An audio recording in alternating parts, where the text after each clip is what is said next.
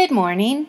This is Christine DiGiacomo, and today's morning briefing is called, Can You Touch Grace? Can you touch grace? I mean, is it something tangible you can feel?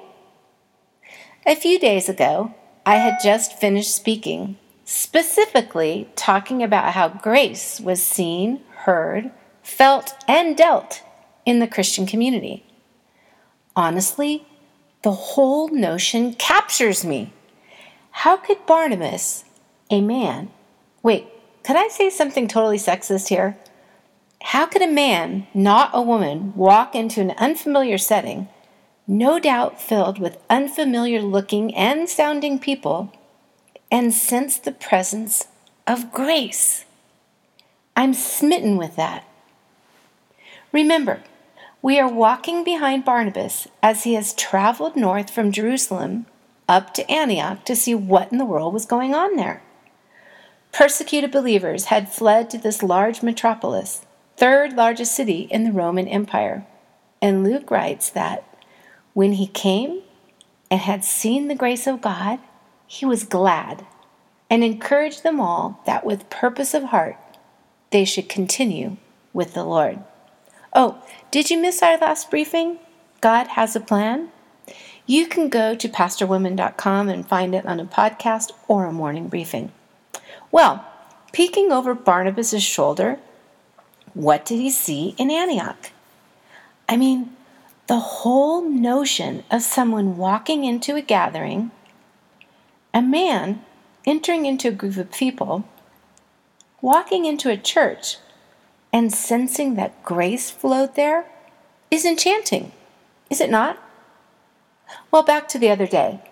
As we split into discussion groups, a woman across the table from me raised her chin and looked me square in the eyes and asked, "Do you suppose you could talk more about grace? What is it really, and where does it come from? How do we get it?" Grace comes from the heart of God the Father. Grace captured, actually, this writing by Paul when he said this, "You see, at just the right time when we were still powerless, Christ died for the ungodly.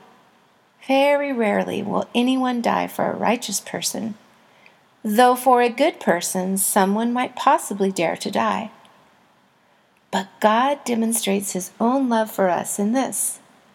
While we were still sinners, Christ died for us." There it is. God extended grace to us. His name? Jesus. Grace. How to define it? How to grasp its beauty and power? I know nothing except what everyone knows. If there, when grace dances, I should dance. That is grace dancing. God reaching down for imperfect man, costly though it was to him. God's very language is the language of grace. And he is in the business of extending to us his favor, even though we don't deserve it. God isn't concerned with fairness in the way we are. Actually, grace is strange because there's absolutely nothing fair about it. 'Tis a difficult thing to comprehend. Grace is not about fairness or deservedness. And then I remember, I don't think the way you think. The way you work isn't the way I work, God decrees. For as the sky soars high above earth, so the way I work surpasses the way you work. And the way I think is beyond the way you think. And that from Isaiah chapter 55.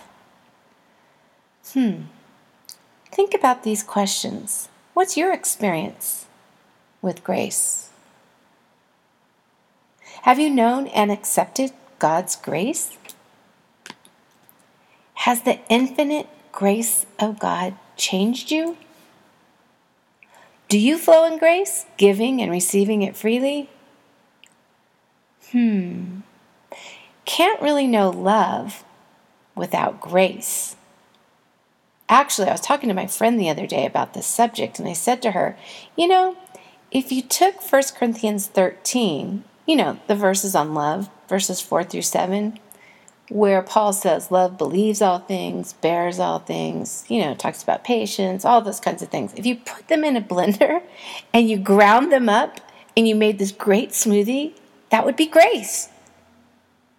The drippings of grace, longing for a scent of a flower we have not found, the echo of a tune we have not heard, news from a country we have never yet visited. C.S. Lewis. God doesn't wait for you to come to him. He runs to you with arms outstretched. There it is. Can you touch grace? Well, yes. You can touch grace if you reach out and touch the hand that extended grace to you. And in his arms, you remember how to dance again. Now that is amazing grace. I will ask you again, have you experienced that grace?